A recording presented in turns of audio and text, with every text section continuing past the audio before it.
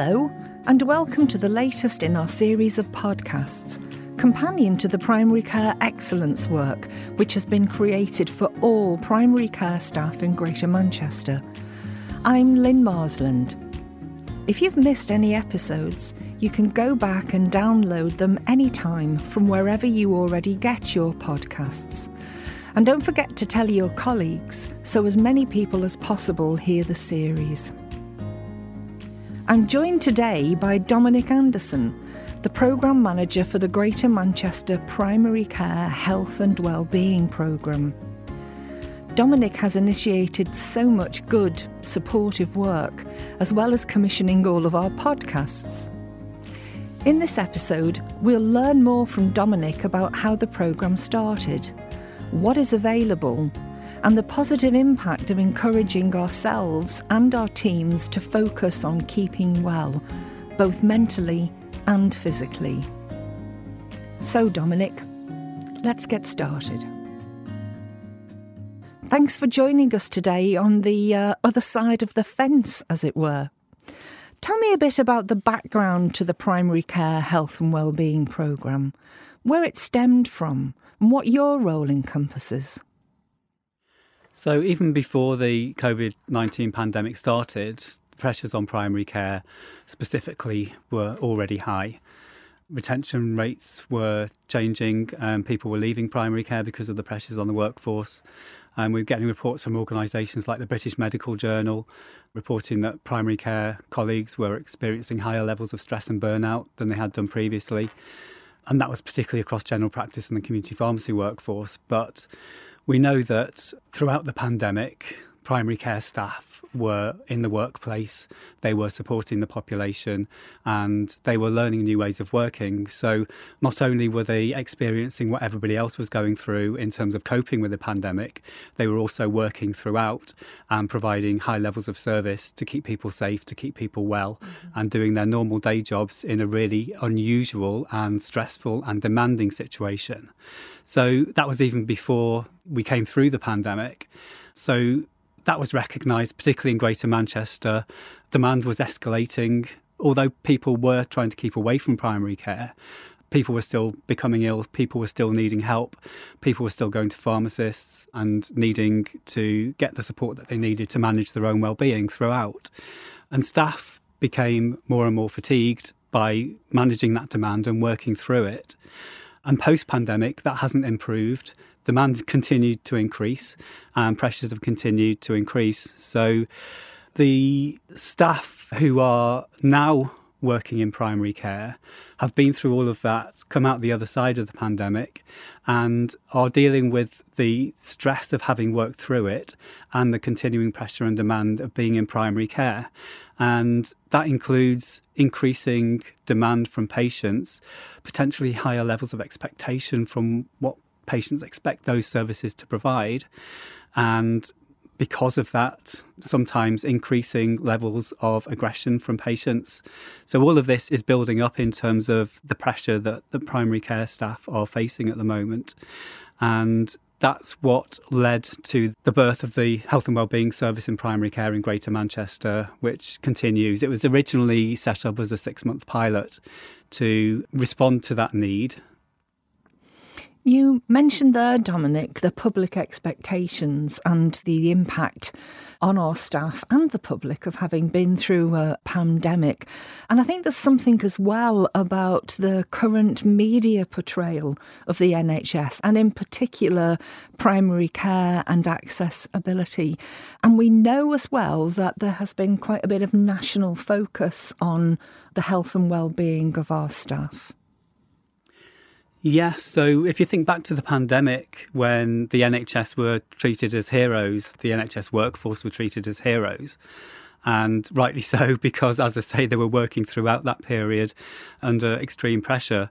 What's happened since the pandemic as demand has continued to grow, and as I said before, even before the pandemic started, there were pressures on the primary care workforce with issues around retention, people leaving the primary care workforce, and that's continued to be the case. So although we have lower numbers of people working across all professional roles in primary care, the demand from the public has continued to increase.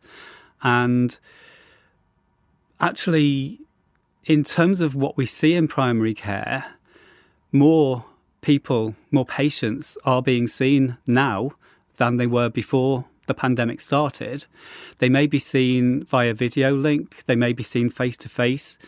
Those decisions are taken by primary care professionals who decide and triage what is the best way for patients to receive the help that they need. But because of that care, then more people, more patients are being seen at the moment. Unfortunately, what we have is a hostile media, and there's a lot of reporting across all media criticising the way that patients are able to access primary care at the moment.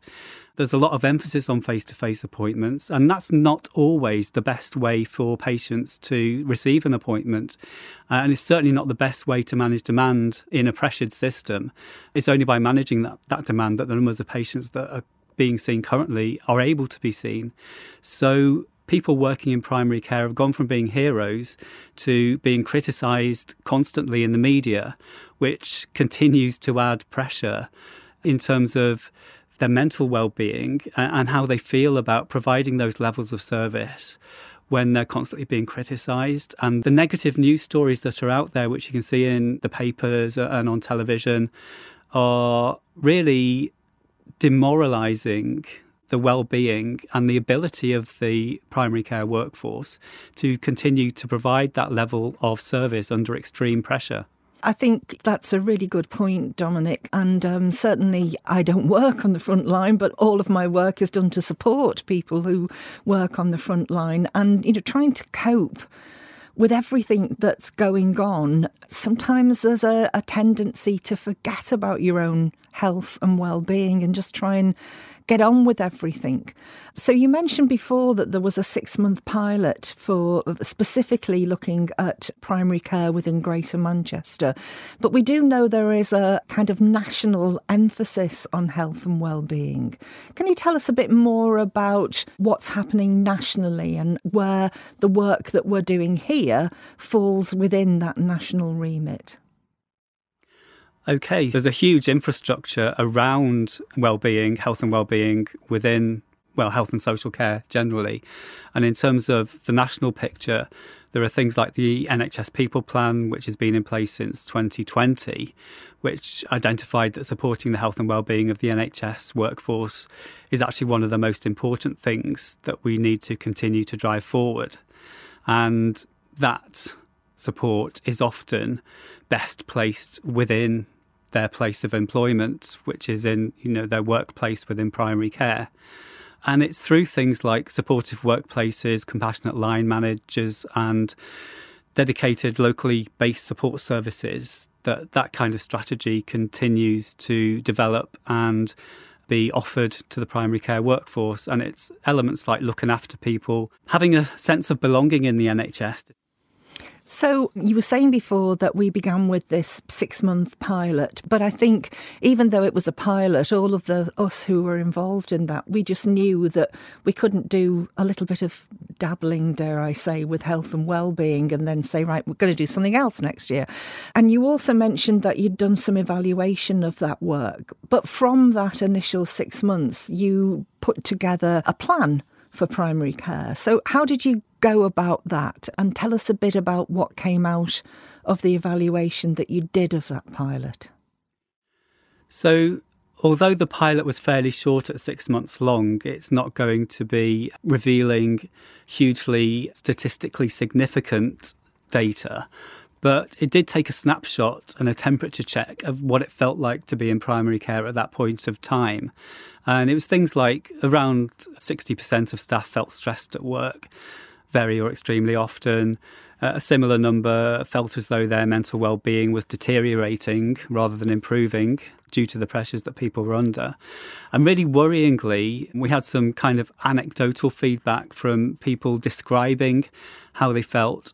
everything from feeling suicidal at rock bottom, overworked, suffering a mental breakdown, exhausted, unappreciated, tearful. All of those things came through that temperature check, which was really worrying that people were reporting and using that kind of language to describe their well-being at that point in time. So what we tried to do in terms of setting up a service was put some basic structures in place. One of the key things was an online hub, which would be a repository for all the wellbeing information for the whole of primary care in one place, so that people knew where to go to find the information that they needed. There is actually a huge amount of support available. Sometimes it's quite overwhelming, actually, because there is so much available, and you can find that information all over the place. So to have one place where you can go to and actually find the things that you're looking for, whatever those resources might be, is one of the core objectives of the programme. It's an online health and wellbeing hub, basically, which is accessible via the Primary Care Board website. And I think, Dominic, we've said we're going to, as part of this podcast, when anybody's accessing it, the link will be there for people so they don't have to worry about scooting around trying to find all the good stuff on there. You don't need a pen at the moment. We'll make sure that you get a link to that website and access to all the health and wellbeing information. And what we were doing through the Health and Wellbeing programme was to put all the resources that support wellbeing, but because of the feedback that we got on the temperature check, which was really people in crisis, we made sure that on the front page of that website there were all the crisis numbers, crisis links, and links to helplines and support that were available, so that if people were in crisis, they only had to go to the front page of that website to access all that kind of support that is always available 24/7. So anybody feeling, in crisis, that support is available. But really, the Health and Wellbeing programme is not a crisis support service. It's not actually a mental health service. It's a signposting service to help people access the wide range of health and wellbeing support that's there. And from that hub, we continued to work with all our networks across primary care, across all the primary care disciplines, around communication and engagement, to get that information out there and to make sure that people knew where to go to find it, and then develop some of the bespoke support that we could put in place from the Health and Wellbeing programme for primary care. And that included things like these health and wellbeing podcasts, which continue. I think probably we will have around 20 podcasts available through that website for the Health and Wellbeing programme. And the great thing is that any of the electronic resources that we have online continue to be accessible, so they're always available. And if you take the podcast, for example, it's always a focus on a particularly relevant primary care issue, often with a Greater Manchester focus as well. So it's very specific to our audience, and people can go at any time to pick up those podcasts and to find the hints and tips that are often included within those podcasts to help around health and wellbeing. And then we continued with things like wellbeing webinars on a range of topics. There was one from the National Association of Primary Care, which looked at issues related to self-care, wellbeing and resilience. We put some training on around mental health resilience, on how to have better wellbeing conversations within the workplace. So a lot of electronic wellbeing online support was made available in the initial stages of the programme. And how has the programme developed then? You mentioned there that there are links, and anybody accessing the website will see there are links to what's available across Greater Manchester Health and Social Care as well as the very specific work that we've put together primarily for primary care. But what other support is being planned to take this work forward, Dominic? Well, we looked at what the evaluation showed at the end of that pilot, and it did show, for example, that people who'd accessed health and wellbeing support, their stress levels had decreased as a result of accessing it. But we also looked at what people who had access support felt had most improved around their wellbeing. And so there was some key information coming back from that evaluation, that people were reporting a good understanding or an improved understanding of their mental health. They were undertaking self-care activities to improve physical well-being. They felt they were better able to communicate with other people, other colleagues about mental health, and they also were feeling more valued by colleagues. The webinars that I mentioned, the wellbeing webinars, which we ran over a 6-week period, these were just over a lunchtime to try and encourage people to join. Really good positive feedback that people following those webinars said that their emotional well-being had improved, and their ability to manage well-being had improved. So we kind of knew that if people were able to access some of this well-being information, they did actually feel like they had more skills, knowledge and confidence to manage their own well-being. And that's really what we were intending to do. So in terms of developing the programme, our objective then was to try and get that information out as widely as possible. And we started to develop workshops which focused on particular wellbeing topics, things that we know from anecdotal evidence from Greater Manchester, but also from things like the National NHS Health and Wellbeing Framework, which has collected a load of data from NHS colleagues across the country, are reporting around their health and well-being. So these are things like mental well-being, physical well-being, and their ability to manage their well-being. So things like people experiencing low mood, anxiety, depression, these are all always top of the list in terms of what NHS colleagues, primary care colleagues are reporting around how they are struggling with their well-being, and that has an impact on retention within the primary care workforce as well. So we know those are the things that need addressing, and through those workshops, for example, that we can run virtually, we can run them face-to-face, we will cover topics like managing stress, managing anxiety, going through what burnout is, things like compassion fatigue, some of the comments that come through, and go through some tools, some coping techniques, and support people to take those back into the workplace and to practice them on a day-to-day basis. So it's kind of like a toolkit of skills that people can take back and use as and when they think it's going to have a beneficial impact on their well-being. And that really comes down to how we've redeveloped the programme from a wellbeing coaching approach. I mentioned before, it's not a mental health service. There are lots of mental health services out there which are fantastic, and we will certainly direct and signpost people to those services. But sometimes the starting point is just having a conversation about wellbeing, which sometimes people don't feel comfortable to do. And what the Health and Wellbeing programme does is to give people permission to start to have those wellbeing conversations. And from that, to link into the support that's available. So a wellbeing coaching approach is not going to fix you. What it will do is to provide you with those tools to enable you to do the work on yourself and prompt you to get the motivation that you need to take control of the priorities that you choose to work on around your well-being, and find out how to minimise the things that are stressing you out, whether that's in work, whether it's at home. It doesn't matter where it is. It's trying to create the environment that enables you to start to work on the things that are important to your well-being and create a bit of an action plan around what you can do to follow through with the actions that you think are going to be important. And that self-understanding is absolutely key. And I know we talk to managers quite a lot about looking after the welfare of their staff or trying to spot when things aren't going so well for them. But it's almost like, certainly when I've been talking to managers, you have to give them permission to think about themselves as well. So one of the benefits of having a programme like this is it's accessible to absolutely everybody. Dominic, you mentioned there that most of the support isn't a mental health support framework. It's broader than just mental health. But mental health is extremely important. And you also made the point about people reporting that stress, anxiety, depression, etc. was on the increase.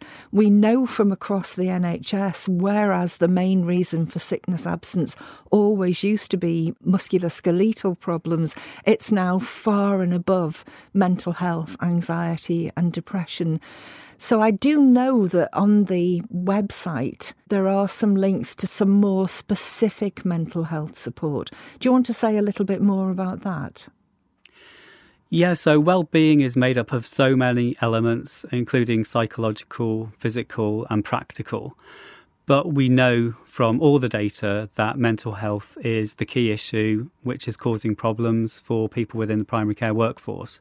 So one of the things that we've done as part of the development of the Health and Wellbeing programme is create strong links with the Greater Manchester Resilience Hub, and we really work in partnership to deliver our shared objectives around supporting the wellbeing needs of the primary care workforce. So we go out and do joint engagement events, we go out and talk to teams, we do wellbeing workshops, we'll go and talk to staff in their lunch break or on a coffee break. We've done that within practices face-to-face, just to start to have those conversations with people, because we know that is opening the door to people accessing the services that we both provide. So some of the key questions that we ask whenever we go out jointly to talk to people, we talk about the fact that we're promoting wellbeing support, but we're also talking about identifying the challenges that prevent individuals and teams from accessing support. And we're asking the question, how can we work together to manage the pressures that you're experiencing in primary care? And what are the objectives that we can work towards to improve engagement across primary care disciplines? Because we know that health and social care staff are reluctant to ask for help, probably until they reach crisis. And we're trying to break down the barriers for people to talk about wellbeing, and we are providing people with the permission to have or start to have that conversation around their own well-being and start to normalise those conversations within the workplace so that people don't feel they have to wait until they're in a crisis before they reach out and ask for the help that's available. And the Greater Manchester Resilience Hub provides a huge range of information about a whole spectrum of support that's available, from psychological support. They provide support for individuals and teams. They can go into those workplaces and provide mental wellbeing workshops, right up to providing support for people who've experienced trauma and ongoing support for people who need that mental health intervention. And that's available for individuals and their families, for people in Greater Manchester. So it's a really wide offer. And the point of us working together is that we can provide an entry point into whatever level of support that you need from a primary care workforce perspective. So it might be that you need kind of low-level preventative support, which is available through many services in Greater Manchester, including the Health and Wellbeing programme. But the evidence shows that actually healthcare workers take longer than average to ask for help when they need it. Just for example, the figures from the Greater Manchester Resilience Hub show that about 85% or more of the healthcare workers approaching the Resilience Hub for health are already scoring highly enough on those measures for depression and anxiety to be classed as a clinical case. So if they'd asked for help at an earlier stage, we can start to reduce those numbers and start to help people manage those issues before they become clinically significant in terms of that scoring. And we know the way that physical, mental well-being interact with each other, and you know, you can get into that difficult spiral. As you rightly say, maybe people in primary care or in healthcare think that they should be stronger, should be able to cope with this. I think it's really positive that we have the link on the website, but also for anybody who listens to the podcast series, you might remember that one of the earlier podcasts that we did was very specifically focused on the Greater Manchester Resilience Hub. So I would encourage you to go back maybe and have a listen to that if you wanted to find out more. What I'm hearing, Dominic, is that there's a lot that's been done. There's a lot of support available. There's an easy way of navigating your way through all of this, either for yourself or for your staff. What's in the pipeline next for the programme? Dare I call it a programme, really? I think it's broader than that. For the primary care focused health and wellbeing support. Well, there continues to be a huge amount of need for support within the primary care workforce. The environmental factors haven't changed and the pressures are unlikely to significantly improve. So we continue to look at what is needed across primary care.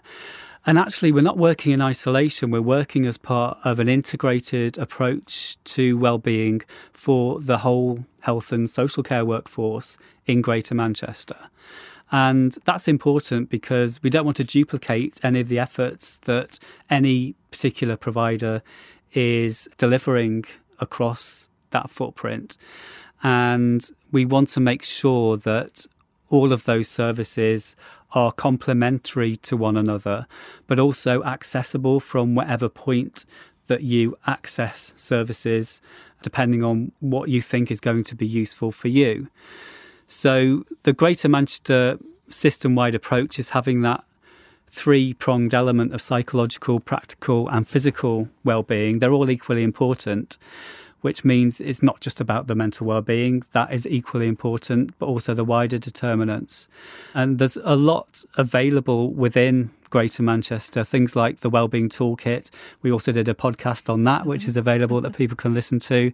Wellbeing workshops on topics like mindfulness, the psychology of burnout, sleep. Menopause is a big one because a lot of the health workforce are female and of an age where menopause is an issue. But the whole workforce, actually, regardless of your age or gender, needs to know about menopause. It's one of those issues that needs much more of a focus. And there's a lot of support available in terms of menopause and information for people to take away, to take back into the workplace, to support people to manage those kinds of issues. What the Wellbeing programme is doing is looking at where the gaps are. So there are things, because I think primary care has always had some level of inequity of service, just the way it's developed and grown over the years. It's not a single organisation. It's a diverse assortment of different size businesses providing different levels of service, some of which are NHS, some of which are not necessarily NHS. So it's a fairly complicated landscape to work across, and we're trying to work towards making it more equitable. So things like occupational health support, things like employee assistance programmes, things that maybe are more developed in secondary care or in other kind of business areas. We are constantly looking at the role of champions within primary care, and those are people who have an interest in well-being, but also in workplace or workforce issues generally, and are able to provide a focal point within that workplace for people to go to talk about what information is available, what resources are available. The champion can support people, signpost people into those resources which are available.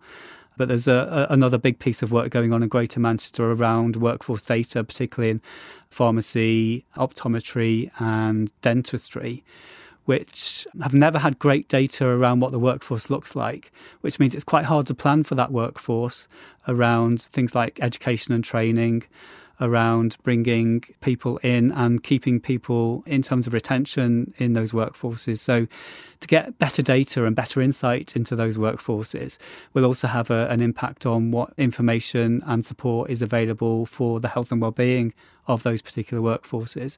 And we're looking for workforce champions as part of that programme as well. So that would have an element of health and wellbeing in it, but it would also encompass all the workforce issues that are facing people at the moment and provide a focal point for support to gather the data, to enable people to raise the issues that are affecting their particular workforce, which can be at a very local level, a practice level, to a locality level, to a Greater Manchester level. It's a way of providing more focus on those workforces to ultimately design better support for those workforces in the longer term. And I think that will link into the work that's already begun in dentistry around the health and wellbeing champions. And again, the subject of an earlier podcast. I'm just summarising what you've been saying there, Dominic. And there's a couple of things that sprung to mind for me. One is the programme itself began as a way of adding a bit more meat to the bone, shall I say, around support for primary care staff.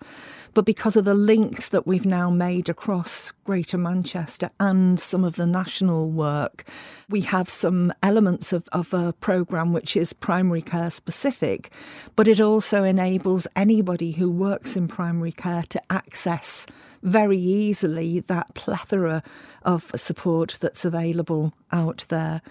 And I think the other thing that I'm hearing is that the one thing that you raised about the 3 elements of the GM programme, which wasn't just physical wellbeing, mental wellbeing, it was the practical support.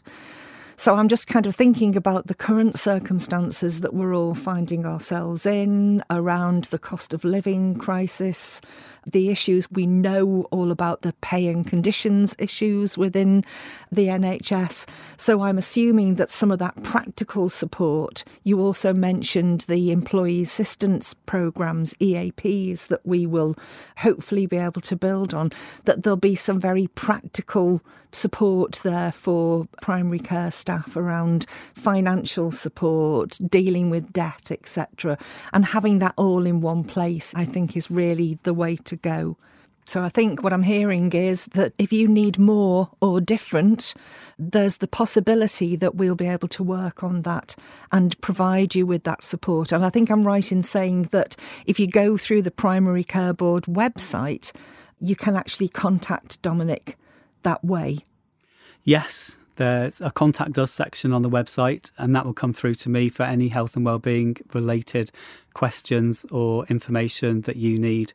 And through that mechanism, we can arrange to come out and talk to your teams. We can arrange workshops.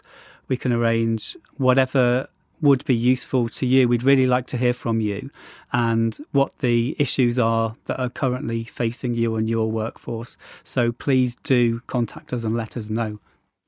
Thanks, Dominic. And the offer is out there, and I would encourage anyone to use that to inform the ongoing programme so that it becomes even more relevant, or it maintains its relevancy for the issues that you're dealing with. So, Dominic, you've given us a really great oversight of all of the support that's available and what it covers. But if you could summarise the key messages that you want to get across to people about health and wellbeing, what would it be? One of the key messages is that you need to prioritise taking care of your health and wellbeing. You spend a lot of time taking care of other people, and actually you can't pour from an empty cup. So you need to spend a bit of time every day just thinking about your own health and wellbeing. And that means applying the same values to yourself as you would to supporting other people.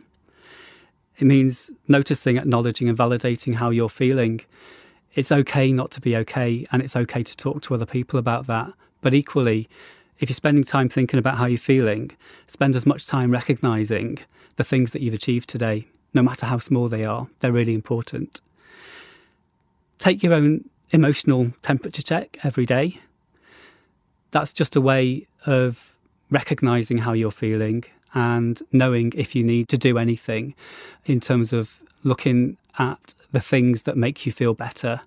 And the key thing to that is little and often. You don't need to make any big gestures, but the things that make a difference to you, things like exercise, eating well, staying hydrated. The number of people who say to me that I've not had time to go to the loo this morning. And then they think, actually, I've not had a drink this morning. And that's because they're not taking time, just those 2 minutes, 5 minutes, whatever it might be, just to take a breath, step away.